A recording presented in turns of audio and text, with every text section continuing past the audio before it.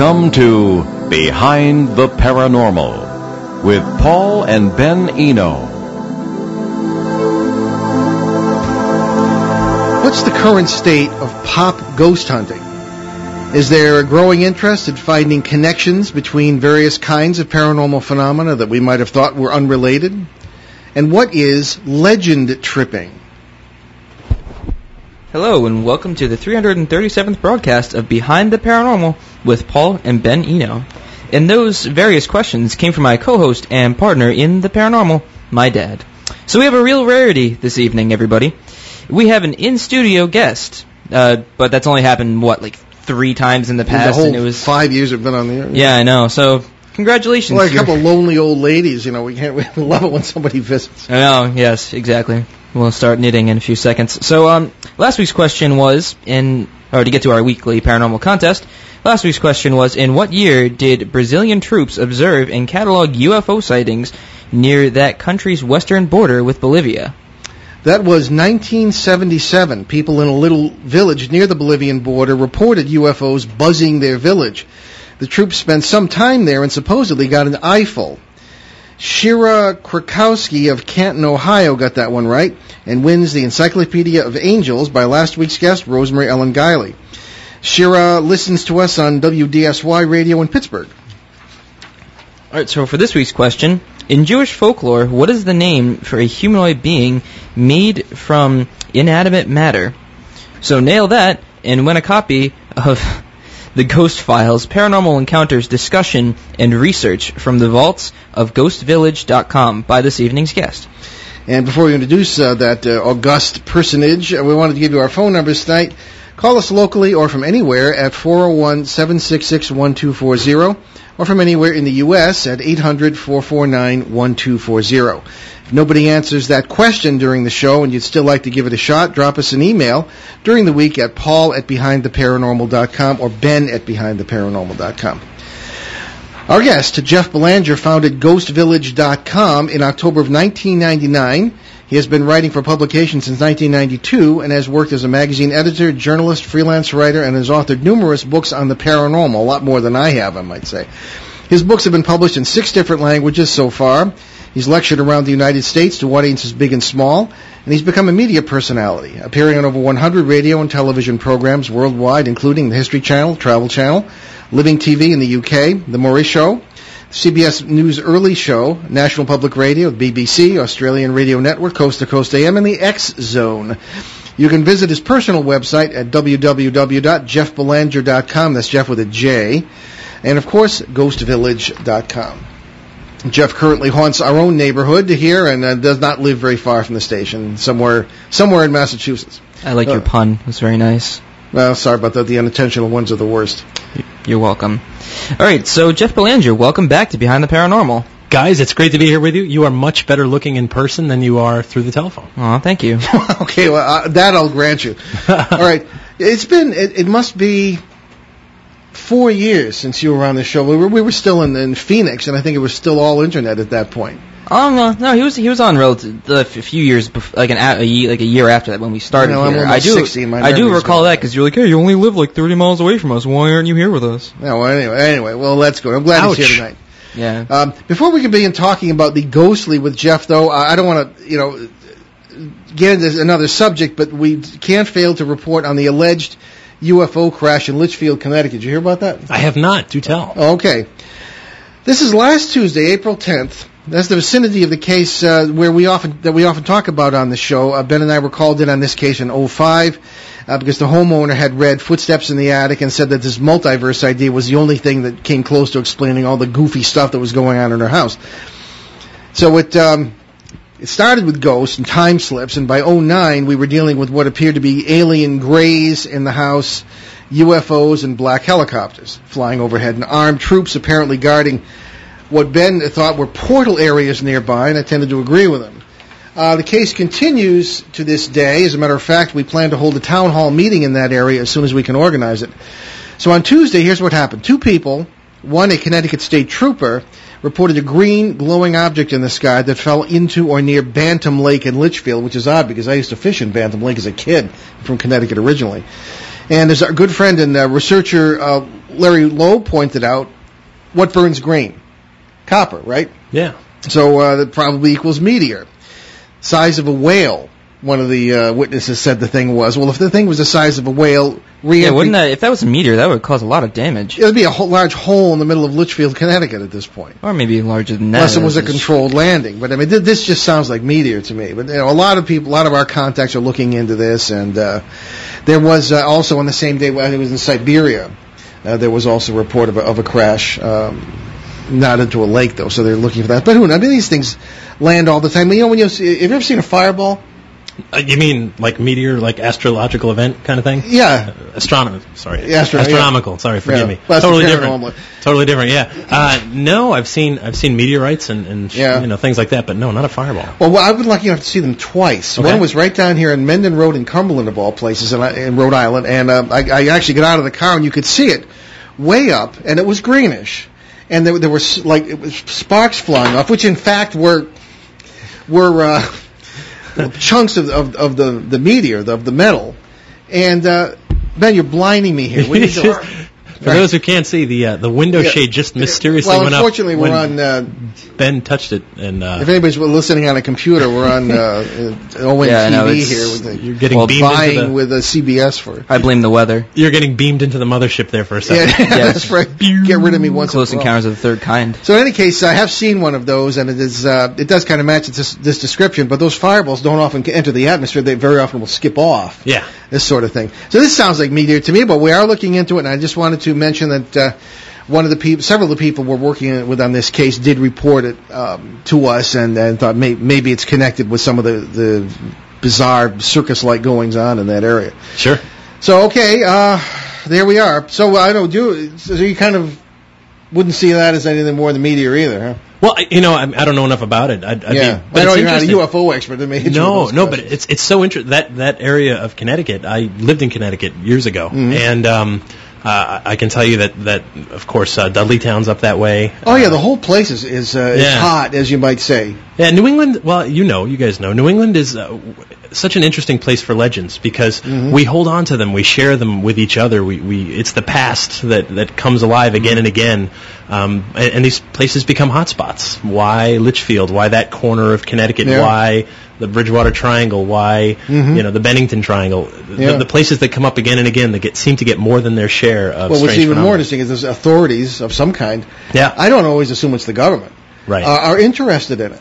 I guess there were armed troops in this area turning people away from a certain abandoned farm where something was going on, and it was, right out of some kind of a movie. So, anyway, Ben, again, our number 800-449-1240. Ben, take it away. All right, so now let's get to our guest after that fun little sidebar. So, Jeff, is it wishful thinking on our part, or did we detect that you are a little disillusioned with what's going on with the feral ghost hunters these days, as we like to call them? I don't know about that. I think that, I've been doing this long enough that I've kind of seen waves of people that come into it, and I've certainly been repeating conversations that I thought we were done with years ago. They seem to come up again, like orbs. Orbs were this big thing, and then they went away, and now they're making a comeback for some strange reason, and we're having all the same discussions. I think the discussion is so interesting. And like always, right, there's people that come into it for whatever weird reason. They want to, it's a social thing, they just want to hang out with others, they watch the TV shows and they want to emulate what they see on television. But there's always that minority that really might get into it for those weird reasons, but then finds something and gets, starts getting serious about it. And that's always been the way. I'm sure there were people that started when you started and dropped out for whatever reason. Not a heck of a lot. It wasn't really taken seriously in the early 70s, No, I understand. But I can think of people that in the seminary dropped me because of it. Because you're into the weird stuff. Well, yeah. I was hanging out with Lorraine too. So. Yeah. But, no, I was thrown out a year before ordination, 1977, early 77, because they didn't like my paranormal work. They didn't even want to talk to me. Because of Ed and Lorraine Warren? Well, no, it wasn't because it was me, mainly. Well, sure, of course. It was unfortunate. I had to turn out. Fortunately, I ended up in journalism and had to have just by dumb luck or design had a good career here in Rhode Island in that. But it wasn't popular then. People would look at you, although people would always be interested in talking about it. Sure. As I remember as a kid. we had a lot of visitors at my house, especially after church. People would come over and just hang out with my mother because my father had died very young. And it was very interesting because they'd talk about routine stuff going on in the town, East Hartford, Connecticut, and this sort of thing. And then all of a sudden somebody would say, "Oh, did you hear the strange thing that happened to so-and-so?" Total silence. Everybody would hang on every word of this story of some weird guy who'd seen a ghost or something. It didn't come up very often. Right. But every once in a while it would. So people have always been fascinated by this. So it was a natural outcome of it to have this explosion of interest, I suppose. And that goes back centuries. And it's so interesting that the seminary would have trouble with this, with you in particular, because I've always thought a ghost is kind of like the least common denominator of spirituality. You know, you can talk about the afterlife and strip out all those dogmas of religion, right? We're not. If you walked into a crowded room and said, "I want to tell you about my religion," everybody would squirm. If you said, "Hey, let's talk about ghost stories," well, what you're really talking about is death and what comes after it. And so you get to strip all that stuff away, and I think it's an amazing way to explore spirituality. I got into this because I had those same questions. I almost became an atheist in college, and I never quite crossed over because I believe... Never quite crossed over, I like that. Never, yeah, sorry. Yeah. Oh, God, there they are. So I never got to that point because I said, there must be a God who created all this, and I believed in ghosts. And I said, well, if there's a ghost, then that means maybe we have an afterlife situation. And I've been exploring my spirituality through this ever since. Oh, good. Yeah. It's led me to amazing places. It's led me to meet incredible people who express themselves in different ways. My Roman Catholic roots come up again and again. Protestant people, everything in between. It's so fascinating to me how we all deal with this, right? It's a part of us, and it is. That's well put. It is very much a part of us. It was part of our remote ancestors, and they knew all this stuff. And I was coming from a philosophical standpoint. Today, we're the philosophical freaks of human history. Right. We're the ones who don't believe, have to have everything proven to us. You don't believe in God, I don't know this, or the paranormal, or whatever puny terms you want to put on this mighty reality. Sure. We're the ones who, nobody else seemed, well, not nobody else, but a lot of people never had a problem with that before. And so we're like back in kindergarten again. And it is, I guess, the first day of school. Well, and that's okay. What I think is so important, Ben asked about the state of the paranormal community today. There's always people coming to the table with questions, and there always have been. And so, yeah, we're going to get frustrated from time to time, but I think if we can keep that discussion going, which is kind of the role I've always seen. Even when I started Ghost Village, the mission statements never changed. It was, I want to explore every avenue of it. The skeptical, the debunking, the religious, the spiritual, the scientific, everything, because I don't know. I have no idea how this all works. I just know that all these people can't be lying, and I've had my own experiences that I can't explain in any other way but to say, that's a ghost. My mind lacks any explanation for a few instances in my life except to call it a ghost. That is the classic explanation for people becoming interested in this subject. Right. My problem, personally, perhaps, was I had this many, many years of formal theological education and education in philosophy, and a lot of work in, because I went to 3 seminaries. The third one, they were very different. The second one was rather supportive of this. Right. They set up special courses, and I went out to the local state hospital, part of pastoral training as well. But they realized that I was working with with several major exorcists at the time. One was Father John Nicola, and also with one of the people locally who was the diocesan guy on this. And we went out and we would specifically assist doctors who were convinced there was no other explanation for someone's particular state in this hospital than that they were possessed. And believe it, and because obviously very, very hush. I mean, there are reasons why some of these things are not discussed. Sure. So that's where I was coming from. So I perhaps came in from more of a negative point of view. I had no doubts about quote unquote afterlife or any of this stuff. But I find that with all those people I studied with and all the stuff I did all those years, I believe very little of that now.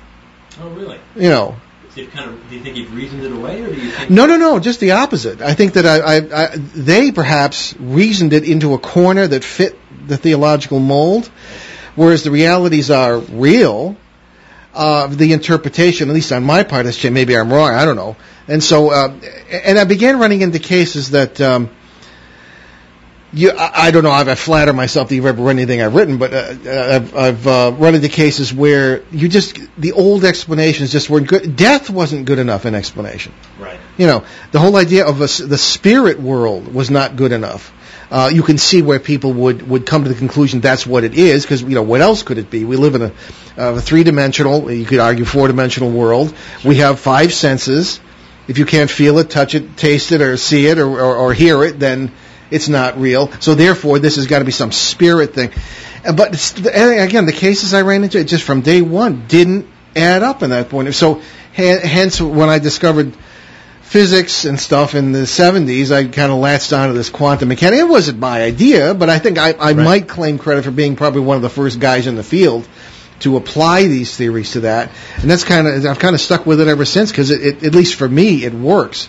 And I get frustrated with the what I call the pop paranormal community, because as you say, there are a certain percentage who are the salt of the earth. They are sincere researchers, sincere seekers after truth, not curiosity seekers. And I can't help but respect that.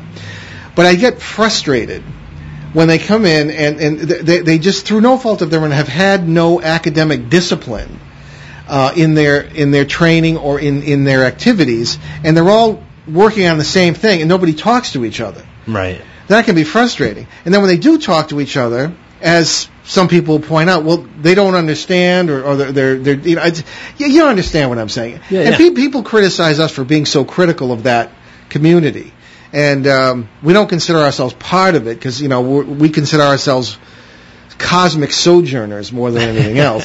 But again, but I don't know. You can see why I get frustrated, but I don't mean to be unfair to those who are sincere seekers after truth. But I mean, wouldn't you agree that at some point in our lives, maybe you went the path of seminary, but at some point we were all thrill seeking.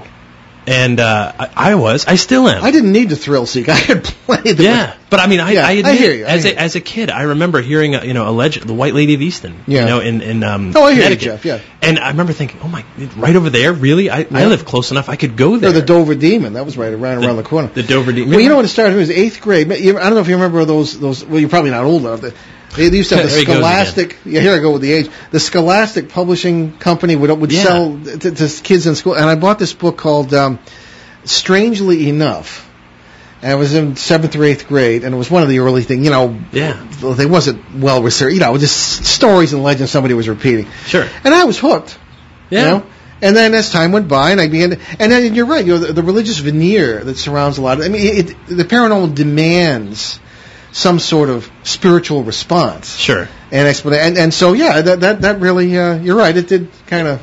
I don't think you can look at thrills. When speaking of ghostly realm, I don't think you can have that discussion without a spiritual one, a philosophical one. Yeah. And so while I appreciate, what does it mean? I appreciate people that are trying to apply science to it and do various experiments. That's all very interesting. It's not the path I go down. And let me say straight out, I am no representative of the paranormal community. Sure, I know we lots consider you kind of a major dude. Well, big cheese there. Thanks, I guess. Internet realm, anyway. So. Well, no, but I mean, that site has always just been a place for people to come together. Yeah. I've always enjoyed it. Frustrated sometimes, angry at times. But that's good. I've always, That's good. We'll get into that in the second half hour. You're not getting out of here scot-free. No, that's fine. That's good. I would hate to have a place where it's just only where everyone agrees. That would be boring. That's right. That would be terrible. That would be, like we're seeing so much media today that just focuses on one viewpoint, and suddenly, you don't get any information that challenges your way of thinking at all. And that's a danger in the world we live in, because we live in such a, the internet's an amazing thing. However, it allows us to become our own editor-in-chief, where I can say, I only like one sports team, and so I get news feeds that only relate to that sports team, and I only subscribe to one political view and one religious view, and so you can create content that's only what you agree with. And that's kind of sad. You're never going to shake it up or think a little differently, or at least consider the other side. Well, that's true journalism, having worked at the Providence Journal myself for years, I'd run into the most narrow-minded, not all, there are plenty of great people down there, sure. But, and a lot of them are still there. they have one point of view, and they went to college and you didn't, so I know more than you do, and Right. you're a dope, and that really down deep sometimes is the attitude, and the same thing can happen in the paranormal community. Sure. And then you don't learn anything that way. I mean, if you don't talk to people who disagree with you, you don't learn anything new, and you don't think of it, well, I never thought about it that way, or it's like, oh, well, that's interesting, I should probably try that. Yes. Or thinking, like, put yourself in someone else's shoes, so to speak. And it's very interesting. I mean, I've always kind of viewed myself as an observer, and that's again started as a journalist. Who, what, when, where, why. Try to get both sides of the issue, and see where it shakes out. And over time, just observing the community, it is interesting. The TV shows play a huge role, and I know you rolled your eyes before, and but Well, I'll tell you why after the break. No problem. And that's fine. I understand. And having been on organized ghost hunts with people that pay to go to events, I see the frustration. It's been 7 minutes, no ghost has popped out yet, and you say, the real world. It goes a lot deeper than that, at least in our family. And we've been not very often. We like to work alone. We don't like to work with hordes of people coming in. And there was one girl, and wonderful people, just great. I think they're out of the Boston area, and we went with them once to I know what you're talking particular about. house. And I was scandalized because they were far more interested in the readings on some silly meter than they were on the poor suffering woman whose problems were probably at the root of what was going on. And it was awful. I just, I didn't want to say anything. But because I have a lot on the air, but it's just when people said it's probably just as well, because if they set themselves up to counsel this person, they might have made a pig's breakfast out of the whole thing. Here's the thing about that, and the equipment to me is interesting. However, legend tripping I want to get into that, and we will. Like the whole point was, there's a million things that'll set off an EMF meter. We live on a giant magnet called Earth. Exactly. But there's not a million things that make an apparition form in front of you, right? And that's entirely more limited. And also with dealing with family cases, most of us, the overwhelming majority, aren't qualified. No, we're not psychologists. We're not counselors. And some people, I've seen many times where, and that's why a big reason I don't get involved really with family cases is that you realize there are demons there. There's alcoholism, drug abuse, violence issues, and people want you to come in and say, okay, there's ghosts here, and I'm going to get rid of them, and now you're no longer going to be an alcoholic, you're no longer going to be a drug abuser, you're no longer going to have these violence issues. I tell people I could get the Pope to move in for a week. Not that I couldn't really, but so yeah, I don't have those kinds of connections. Brush up on your German. So the Pope comes here for a week and douses the place in holy water, and you feel like, okay, the demons are gone. You're still going to be the alcoholic. You're still going to have these other issues that have to be dealt with, and so they're so complex. These cases, and that's why I always encourage groups, please, oh please, find a psychologist to go with you, someone qualified to deal with people that are going through stressful situations. And I tell families, and this is why a lot of them turn me away, if you're really dealing with something you feel is dangerous, let's see the doctor, check medication and all that stuff. Let's see a psychologist, make sure we're dealing with that. Let's deal with your spirituality if you're subscribed to a belief system. Let's go at it from all angles. Because that's what I would do, if I felt like I've got a problem, I want to go at it from every single angle. If I'm on the wrong medicine, get me off it. Yeah. If I'm living under power lines and it's making me hallucinate, I got to move. Whatever. Let's figure it out. Yeah, ultimately it comes down to the people in the case. I mean, they are the be-all, end-all of any of the paranormal phenomena as we see it. Of course. Exactly. The witness, the witness is everything. Well, they also may be the cause, the root cause. It's a holistic process. So anyway, why don't we take a break now, and then we will... Beat me up. Yeah. Yes. Yeah. We love you, tie you to the but wall it's and just... All right. All right. ON Radio. ON Worldwide.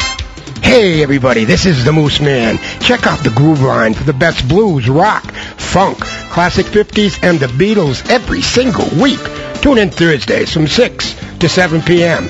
That's the Groove Line right here on ON. ON Radio. ON Worldwide. And we are, of course, brought to you by Amazon Kindle, and we wanted to sing the praises of this marvelous e-reader device, and certainly the Amazon Kindle Fire came out last November. One of the biggest Christmas presents of 2011. And, of course, Mother's Day is coming near. And I know I tried to teach my mom, Ben's grandmother, how to use a microwave for 40 years, and it didn't work. But whether she would have enjoyed a Kindle, I don't know. But I think that your grandmother might, your mother might. And certainly check it out at Staples and, of course, Amazon.com. You can get over 1 million publications, apps, movies, all sorts of books from these things, including 4 of my books. And I always drag the poor guest into this.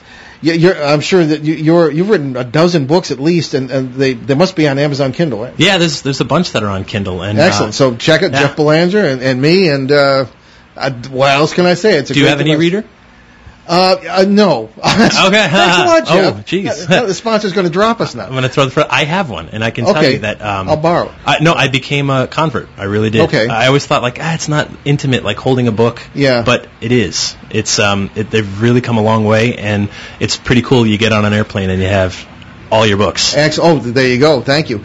Well, we have a private library of 3,500 books at home, but and a lot of them are not on Kindle because they were written in the 1840s. But hey, who knows? Right. They're getting there. So check it out, folks. Again, you can get them at Staples. There's all sorts of price ranges, color, black and white, and everything else. And thank you, Jeff. Hey, anything to do to help. Send your cut next week. All right. Anyway, so folks, again, Amazon Kindle. Thanks very much. Okay, welcome back to Behind the Paranormal on WOON 1240 AM and ONWorldwide.com on the internet and New England's beautiful Blackstone River Valley. Our guest today is Jeff Belanger of GhostVillage.com. A well-known figure in that community and on the internet, a speaker, prolific author, and all-around Renaissance man of the paranormal. Okay. So, Jeff, when you were on last, we've had a great discussion so far, but now it's my turn. Do it. Go ahead. Okay. When you were on last time, again, 3-4 years ago, I called you on the idea that you have a part of your website, and most of which is very interesting, a lot of open-minded articles, and this particular one is aimed at children and their parents. Right. And I was upset, and I'm still upset. Oh, good. That you're encouraging children to get involved in the paranormal. I don't think you know what you're doing in that realm. And yeah, I think you said that last time. Yeah. I still disagree. Okay. Tell me where I'm wrong. No, here's the thing. Children are going to be interested in the subject. I mean, that's what you said last time. Yeah, okay. Do you want to talk about teaching safe sex in school? Because it seems to me it's almost like nothing like that. Children are going to be interested. They're going to see the shows. And when I was a kid, there were no resources. There were books by Hans Holzer and Brad Steiger and things like that. And so if they're going to be interested, I at least want them to have some kind of guidelines. And that didn't exist before a few years ago. And so I'm still happy to keep that up there, even though you disagree. Well, just guidelines from whom? I mean, you got a lot of people, most of the people out there writing, the vast majority, I would say, don't know anything. I mean, they're repeating 19th century baloney as if it's real. People go out into this and they immediately assume. I assumed when I started out in 71 that we were dealing with spirits and all the spiritualist claptrap that comes with it. And there are things that look like that, but one of the first things I learned was that nothing in the paranormal is what it appears to be. And I would meet messed up kids. I would meet messed up kids for whom a book like the one I had in 8th grade was a start, almost like getting started in drugs. And this is unusual. Okay. All right, but it does happen. So my main criticism, and let me just look, I took the liberty of printing out some of the stuff here from your parents' site. There's a site that obviously attached to the children's site, which has to do with advice for parents. Okay. I would say, for the kid, it's a good picture because the kid looks terrified. All right. Let me put it simply. You don't satisfy curiosity about volcanoes by going and jumping into a volcano. Right? No, that's true, but do you not get close to see one? It depends if you have proper guidance. Okay. All right. Who was the guy who was in Hawaii? Who was just on the What if you live in Japan and you're near Mount Fuji? Well, then tough luck. All right. All right. Here's one of the things. Most hauntings are benign. This is from the advice to parents. Yeah. That's not true at all. Yes, it is. No, it's not. Yes, it is. Okay. Okay. Well, I have 42 years of experience. What the heck do I know, right? I disagree with you. Okay, why? Because of thousands of interviews I've done with people who What? have described. who also know nothing about what they're dealing with. These are witnesses. These are So not what? experts. You can be witness to something and have no idea what it is. This is your belief system creeping in, for certain. This is you How saying... do you know about my belief system? Because you've already said you went to seminary. We've already spilled it. I also said that I don't believe anything that I learned from the people I was taught by. So do you think they're demons? No, Jeff. Well, no, I'm just... I because love that's... you, I love you, buddy, but you're jumping to conclusions Well, then help me. about 'cause what I. Well, I'm trying to. Then what's the Okay. danger of something, of someone The saying... danger is experience. Okay. Mainly. Because I can give you philosophy, I can give you physics and everything, but I can also give you experience because you have experience too. You can understand that. Sure. All right. And Ben, jump in here too because you have experience as well. You're going off right now. I'll wait till you... Okay. No. All right. Yeah. You wait till the volcano comes Go down. ahead. Yes. But no, I listen to this man because one of the reasons I've read, and it's ironic that I'm sitting here with my son, whom I brought in. I'm I know. criticizing you for this. Totally ironic. Okay, yeah, it is, but I like to think that there were extenuating circumstances here. All right, but he knows kids have really been messed up by this. Okay. My problem with this is that I've seen kids who watched one of the feral TV shows on ghost hunting or even sometimes UFOs. Sure. They get interested. The next step, Ouija board. Maybe seances with their friends. Right. There's nothing more stimulating for a kid than to me, especially a kid maybe ignored by his parents, part of a large family or whatever, not doing well in school. Right. Hey, I may be kind of a flop day to day, but there's this cosmic entity paying attention to me. Whoa. You know? Okay. Especially if it starts to pat the ego. So do you believe Ouija boards are communicating with something that's not... Well, we went over this with Dr. Nichols last night on CBS. He was expressing the need for extreme caution. Okay. I can say 65 to 70% of my cases over the 42 years I've been doing this have started with kids using Ouija boards. Right? Yeah, no, I used one as a kid. I remember. Well, so did I. And I mentioned the example last night. I was telling Dr. Nichols, I said, I used one, I was in sixth grade, seventh grade, and my friend was in sixth grade, neighbor, got one for his birthday, and, I've been after Milton Bradley for 40 years. Hasbro now. Like they're going to listen to me. Right? Hasbro runs it. Hasbro owns it. So anyway, we asked the thing a number of questions, and we asked it when we were going to die. Right. It said he would die in 1985, and he did. Wow. He was drowned. This is in Connecticut. He was drowned here in Narragansett Bay. I suppose we should have been more, specific about the questions. Yeah. It gave me a few more years to crank along here as I am now. Well, good. But can you imagine a kid getting, when are my parents going to die? What's going to happen to this? And every day, right? No exaggeration. We're getting information or scared parents, kids. Who have said that the Ouija board, all this stuff's happening. How do we get the spirit back into the board? As if that's where it comes from. Right. It's not Jumanji here. I mean. Yeah. Well, it does. It almost reminds you of it sometimes. And it's kids who've gotten into trouble. It's told them to kill people and take drugs. I could go on for hours about the things I've run into with this. So I'm not just talking about Ouija boards and seances here. I'm talking about... Quick point on Ouija boards. Sure. In 1967, they outsold Monopoly. Yes, I'm aware, yeah. That's almost the year we were using this. If people were to say, okay, you got something ghostly going on in your house, tell me something. Is there a Monopoly in your house? There's a Monopoly. Everyone would go, oh my God, there is a Monopoly. However, this poor piece of cardboard and plastic that's been villainized by a lot of people. And I'm not taking a side here. I'm just making an observation because I don't use them. I bring them along to paranormal investigations and ghost hunts because they freak people out. And it's very interesting to watch the reaction where people then tell their stories about their experience with the Ouija board. And are we communicating with something else? Are we communicating with our own subconscious? Anything is possible. Of course. And I agree with you there. And I also accept that these things can lead to other things. But if a kid's interested, they're going to find something. And if it's not a Ouija board, maybe it's a seance, maybe it's this or that. But the reality is you can go to Toys R Us right now, and Hasbro has them stacked up there, and they're still a top-selling game, board game. And it's no game. I mean, you can say, it's out there, it's the reality, but that doesn't mean it's right. Yeah, well, you don't have to agree with it, but at the same time, the reality is that we live in a spiritually diverse world. There's Muslims, there's Jews, Hindus, atheists, and there's spiritualists. And the Ouija board is a byproduct of the spiritualist movement.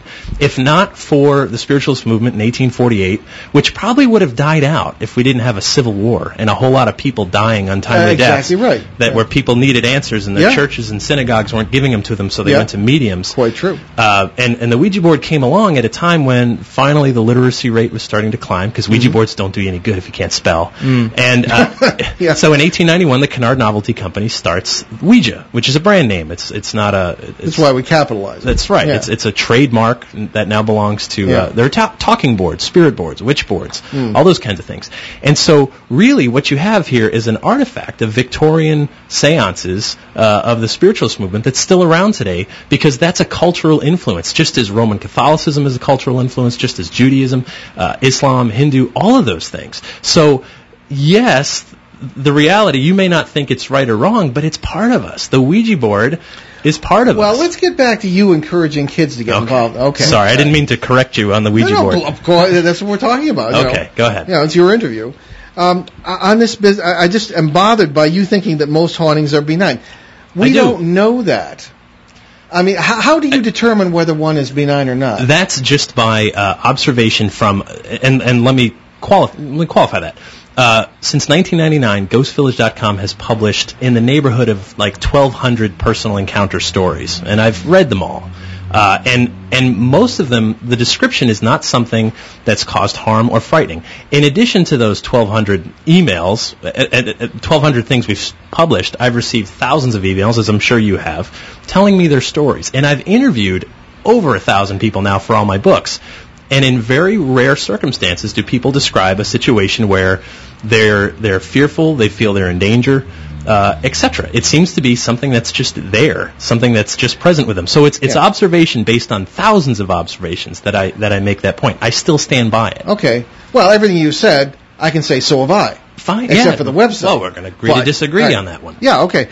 But it's a matter of I can't get away from the idea that nothing in the paranormal is what it appears to be. We are not critical thinkers in this country. We're very bad at interdisciplinary thinking, as we were discussing before the show. Sure. We don't know how to see the big picture. We hear footsteps over our heads. We think, oh, gee, we put it together. Uncle Joe just died, and we put it all together. We assume. Sure, absolutely. And let me ask you, those stories that people have sent you, how much follow-up has been done? None. I freely, on the ones published, this is someone saying this is my story. And nobody could expect it. You've heard the follow-up. Of course not. But there are others that I've interviewed personally over the years and kept in touch with, and sometimes the things just end and go away. Sometimes people move. Sometimes, and I admit sometimes people do seem quite troubled by what they're experiencing. Well, as you say, I mean, you don't know. Right. We've had plenty of positive. We had a cousin who lived in Florida. She was 104 years old before she passed on, or translated, as we say. Right. Every day she took that Ouija board. She talked to all her friends and all, and she just when she read one of my books in which I referred to such people as schmucks. She said, "Were you talking about me?" I'm in trouble now.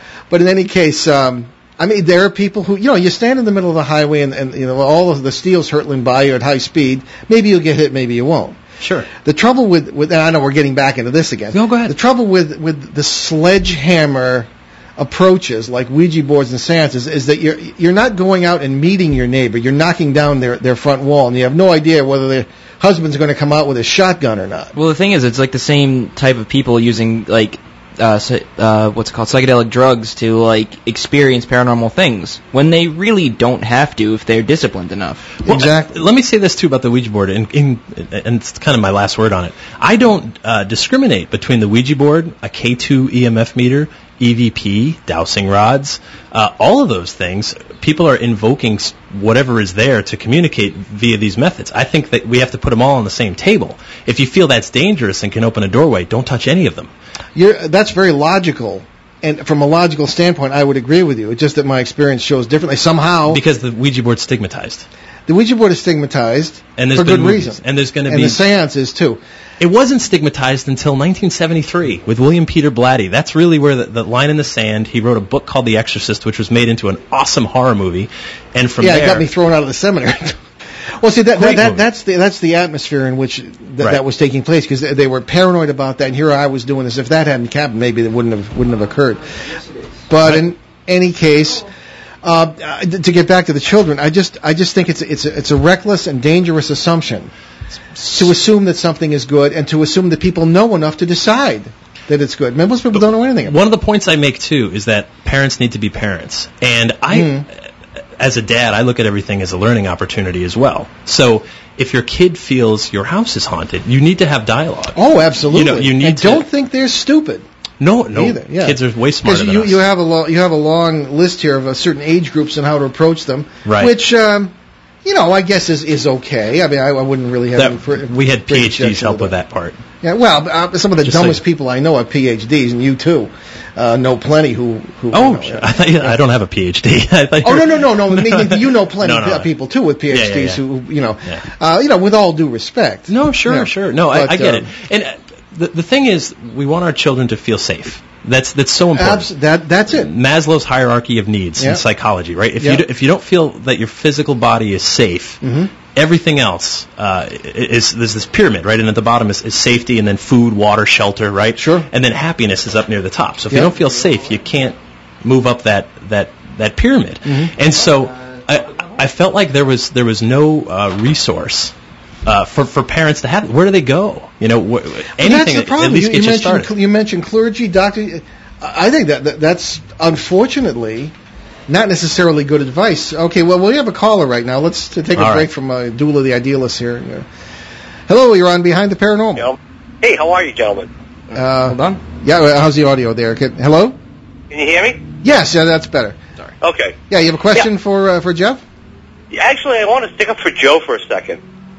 And, I think it's important that... Now, I might be misunderstanding what you're saying, Paul, but the idea of just telling children, oh, no, this isn't for you, stay away from that, that's the kind of thing that's going to encourage children to do it on their own. Hey, okay, my parents don't understand me. Why don't I get my friends together and we'll do it by ourselves? We don't want our parents to know we're doing this. Oh, you're absolutely right. I'm not saying don't deal with it, but it's a matter of how you deal with it. Yeah, I think it's important that, if you're going to get involved with it, to have some parental guidance, and really, more than anything, people who are older than you, because, with age comes wisdom. Nothing Supposedly. Nothing else. Supposedly, correct. You're right. Yeah. Yeah. No, I hear you. Jeff, what do you have to say? No, I get it. And one of the other things, too, that I've seen, part of the inspiration for that website you're talking about for kids happened when I was in Gettysburg. And I saw a family of 4, right out of like a Gap ad. Like blonde, blue-eyed, They stepped out of a Gap ad. And they're in their triangular field at dusk taking pictures, looking for ghosts. And the kids couldn't have been more. I mean, one was 5, one was 7. And I thought, well, that's really interesting. It was almost this legend hunting kind of thing. Which we want to... Yeah, no, it's fine. Whatever we get to is fine. But and to me, I think that's a pretty cool thing for a family to do, is to say this is a place that's sacred. I mean, it's Gettysburg. And we know there's ghost stories around here. And like you said, kids are smart. Why are there ghosts here? There are ghosts here because something horrible happened in 1863 in the span of 3 days, in July of 1863, and that left a mark.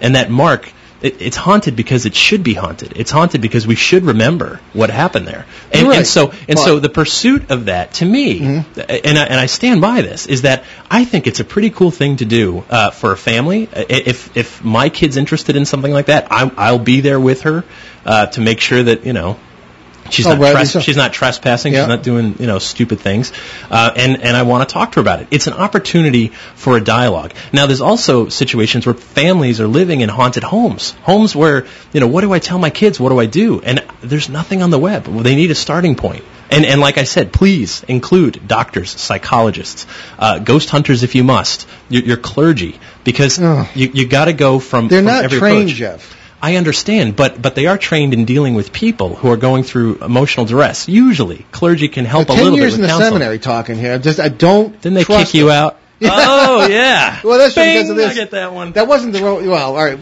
that's a whole other story. Well, sir, I'm sorry to keep you hanging here. Does that answer your question? Yeah, no, that's okay. I just I was just listening to the whole conversation, which is very engrossing, very interesting. We need a 2-hour show. It really, and I'll tell you, I grew up in the early 70s in my formative years. And if y'all remember, that was a great time for, the horror movie of the week. Sure. Oh, yeah. Don't be we all afraid love of the that. dark. Yeah, absolutely. Don't be afraid of the dark. Crowhaven Farm with Hope Lang. All these, the occult was very, very popular in the early 70s. And that got me and my next door neighbors who are my same age. We got very into it. We had a big field next to our house and the woods in the back, and it was a wonderful time for kind of bringing that whole thing up. And Bermuda Triangle was very big, and it does seem like that type of the field of this knowledge does seem to ebb and flow during the times. Like I'm sure both of you remember around when Reagan became popular as a president. The whole New Age thing kind of went away for a while. Yeah. It wasn't until the economy got a little better, and when that happens, people are less. They seem more interested in the paranormal when things are bad and when there's war going on. You can plot it on a graph. Absolutely. Yeah, exactly. In times of turmoil, the paranormal spike. But thank you for calling in. Appreciate it. Great. Yeah. Okay. Guys, have a good night. Thanks. You too. So when I stand at Gettysburg, I like to think these are not the ghosts of anything. These are actually there. They're standing right next to us in a parallel reality, which is that time. This is going on, and that hits me right here. You're far more evolved than I am. Let me admit that. And to me, a ghost is this. It's the past demanding to be remembered. It's a way to bond with living people in the present because we tend to share these stories with someone we trust, and it's a bonding experience. And it's a way to explore our own inevitable future because we're all going to die. And so it's kind of we're not. Anyway, well, the physical body anyway. So to me, it's all those things. And as your caller just said, the paranormal also influences culture. Culture influences us. Very much it's so. all interconnected. It Every sure single is. piece of it. Yeah. And Gettysburg again. I to quote President Lincoln, right? I mean, who acknowledged in his Gettysburg address, he said, "We cannot hollow this ground." The brave men who died here did that far beyond our reason, our ability. Yeah. And it's so true. It's still true. All these years later, we can't hollow the ground because it's supposed to be haunted and haunting, for that matter. And it's supposed to tug at us from an eerie place, and that's good. We were a nation at war with ourselves. Thousands of people died over what? Well, let's hope that can be expanded to include the entire planet. And sure. all those good and courageous and honorable people who have lived before. Of course. And our time is before us. And the pursuit of the paranormal, it's a human thing. The paranormal doesn't exist without a living human nearby. You need a witness. If the tree falls in the woods, it doesn't matter if it makes a sound or not. There must be a person. Absolutely. What do we got there, Mr. Producer? Oh, we have about a little less than 9. We got 8 time. minutes. Good. Okay. Yeah. Right. So we have like 7.5 minutes. All right. Legend tripping. Let's at least do some. Okay. The last. Go ahead, please. Okay. No. So after years of doing this, and I had the gear and the equipment and things like that, and I figured, I think a lot of times we're fooling ourselves. The little meter lights up or whatever, and to me that just wasn't enough for the experience. I need to see it, and even if I don't see it, I'm okay with that. I want to walk where the legends walked, because the reality is, as soon as you hear about a haunt, a UFO landing site, a Bigfoot, sighting location, whatever it is, you hear a story and something compels you inside to want to go see it. Yeah, it's like a spiritual experience. Well, but I mean, like, you get a call saying, "Hey, Paul, I got this weird thing going on," and you're listening because you have years of experience, and you know when someone's just rattling off like a checklist that they heard on a TV show, and when someone's saying something where you go, "That sounds like they're not lying. I'm intrigued enough to go there." And so there's lots of stories all over the place. Famous haunts, like I said, the monster sightings, Loch Ness. These places draw us in because we want to become part of the story. We want to go to Loch Ness, and I don't care if you're the most diehard skeptic, you're going to look at the damn water, and you're going to wonder, Well, what if? What if to go to something? Loch Ness since you were 2. Yeah, I know. What if something pops out of the water? You know. Yeah, exactly. And that's the joy of the human experience. That's the amazing thing about these legends that bind us. Why are there leprechauns in Ireland and puckwudgies in Cape Cod Them again. and little people in the Inuit tribes of Alaska? Why do these similar described creatures show up in cultures that didn't have contact with each other? Why do we still talk about them? Why do haunted places lure us in? You know, why all of these things? And it's a human thing, and I think that's so cool. You know, because every legend is changing from the moment it happens, from the moment it's born. It's always changing and evolving. It's a long tail. As new people come in, and you may go somewhere and say, "Look, I checked it out. It's the footsteps in the attic is a raccoon's nest up there. There are footsteps. It's a raccoon, you know, explained away. But it doesn't matter because not everyone will believe you. People will hold on to the legend. Now, if it goes long enough without any kind of paranormal influence and other experience, the legend will just naturally go away. It takes time. And now in the internet age and all that other stuff, legends can be born and grow to maturity so much faster than they could even 20 years ago. And so to me, legend tripping is just checking out these legends, stepping into those stories, talking to the people that had the experiences, and accepting, and you must accept the fact that maybe, just maybe, lightning will strike here again while I'm standing here. And sometimes, my God, it does. You know, it's rare, but it's amazing, and it's life-changing, and we talk about it. Outstanding. Very good. Okay, tell us about your websites and your books. Yeah, well, ghostvillage.com is always pretty central to what I do. You can find out everything I have going on there. And a lot going on there. Yeah, and actually, if I could get in one shameless plug, we do have an event this coming weekend in Pawtucket at the Slater Mill.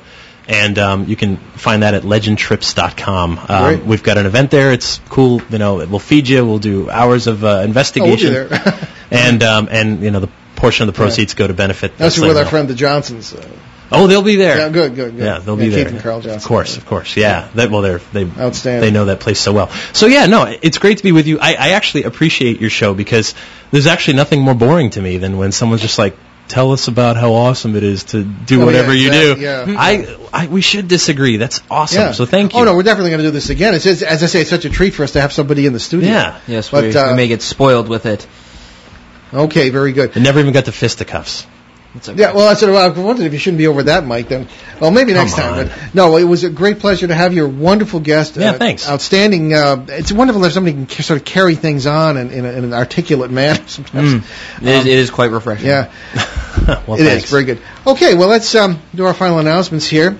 Anyway, many thanks to our producer, Mr. Ben himself, who has been working here at the ON.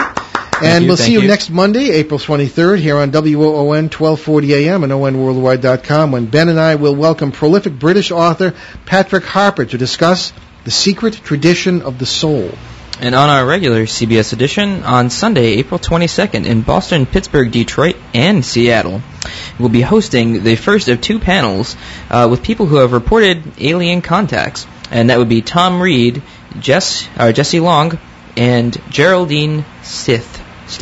That's correct, right. Okay. TH. And certainly want to point out our own website, BehindTheParanormal.com. You get almost 400 at this point free podcasts, and we're very happy to do that. People say a lot of places charge for their podcasts, and we don't do that. We consider this something of things we're trying to just do stuff for people, and we don't charge that for that. You don't either. Nope, I'm a fan of the podcast. And so we have almost 400 that are free, and you get from both CBS and here, and you're very welcome to take advantage of them at any time. Also, you can find out about previous guests, upcoming guests, some bios in there, photos, and find out all about what we're working on. You can also apply. Or rather, subscribe to our newly revamped newsletter, which comes once a month, and tell you what we're up to. And we're going to hopefully have a big announcement coming up within the next few months about something we're working on. And we're always involved in something interesting, so the newsletter's full of that too. So certainly wanted to just again, Ben, did you have any final thoughts here? Don't forget about the Rendlesham Oh, yes. Yeah. The Rendlesham 2012 conference is back on again. That's, of course, in Suffolk, England. Rendlesham case in 1980 being one of the most remarkable UFO incidents involving the military, certainly in the history of UFO studies.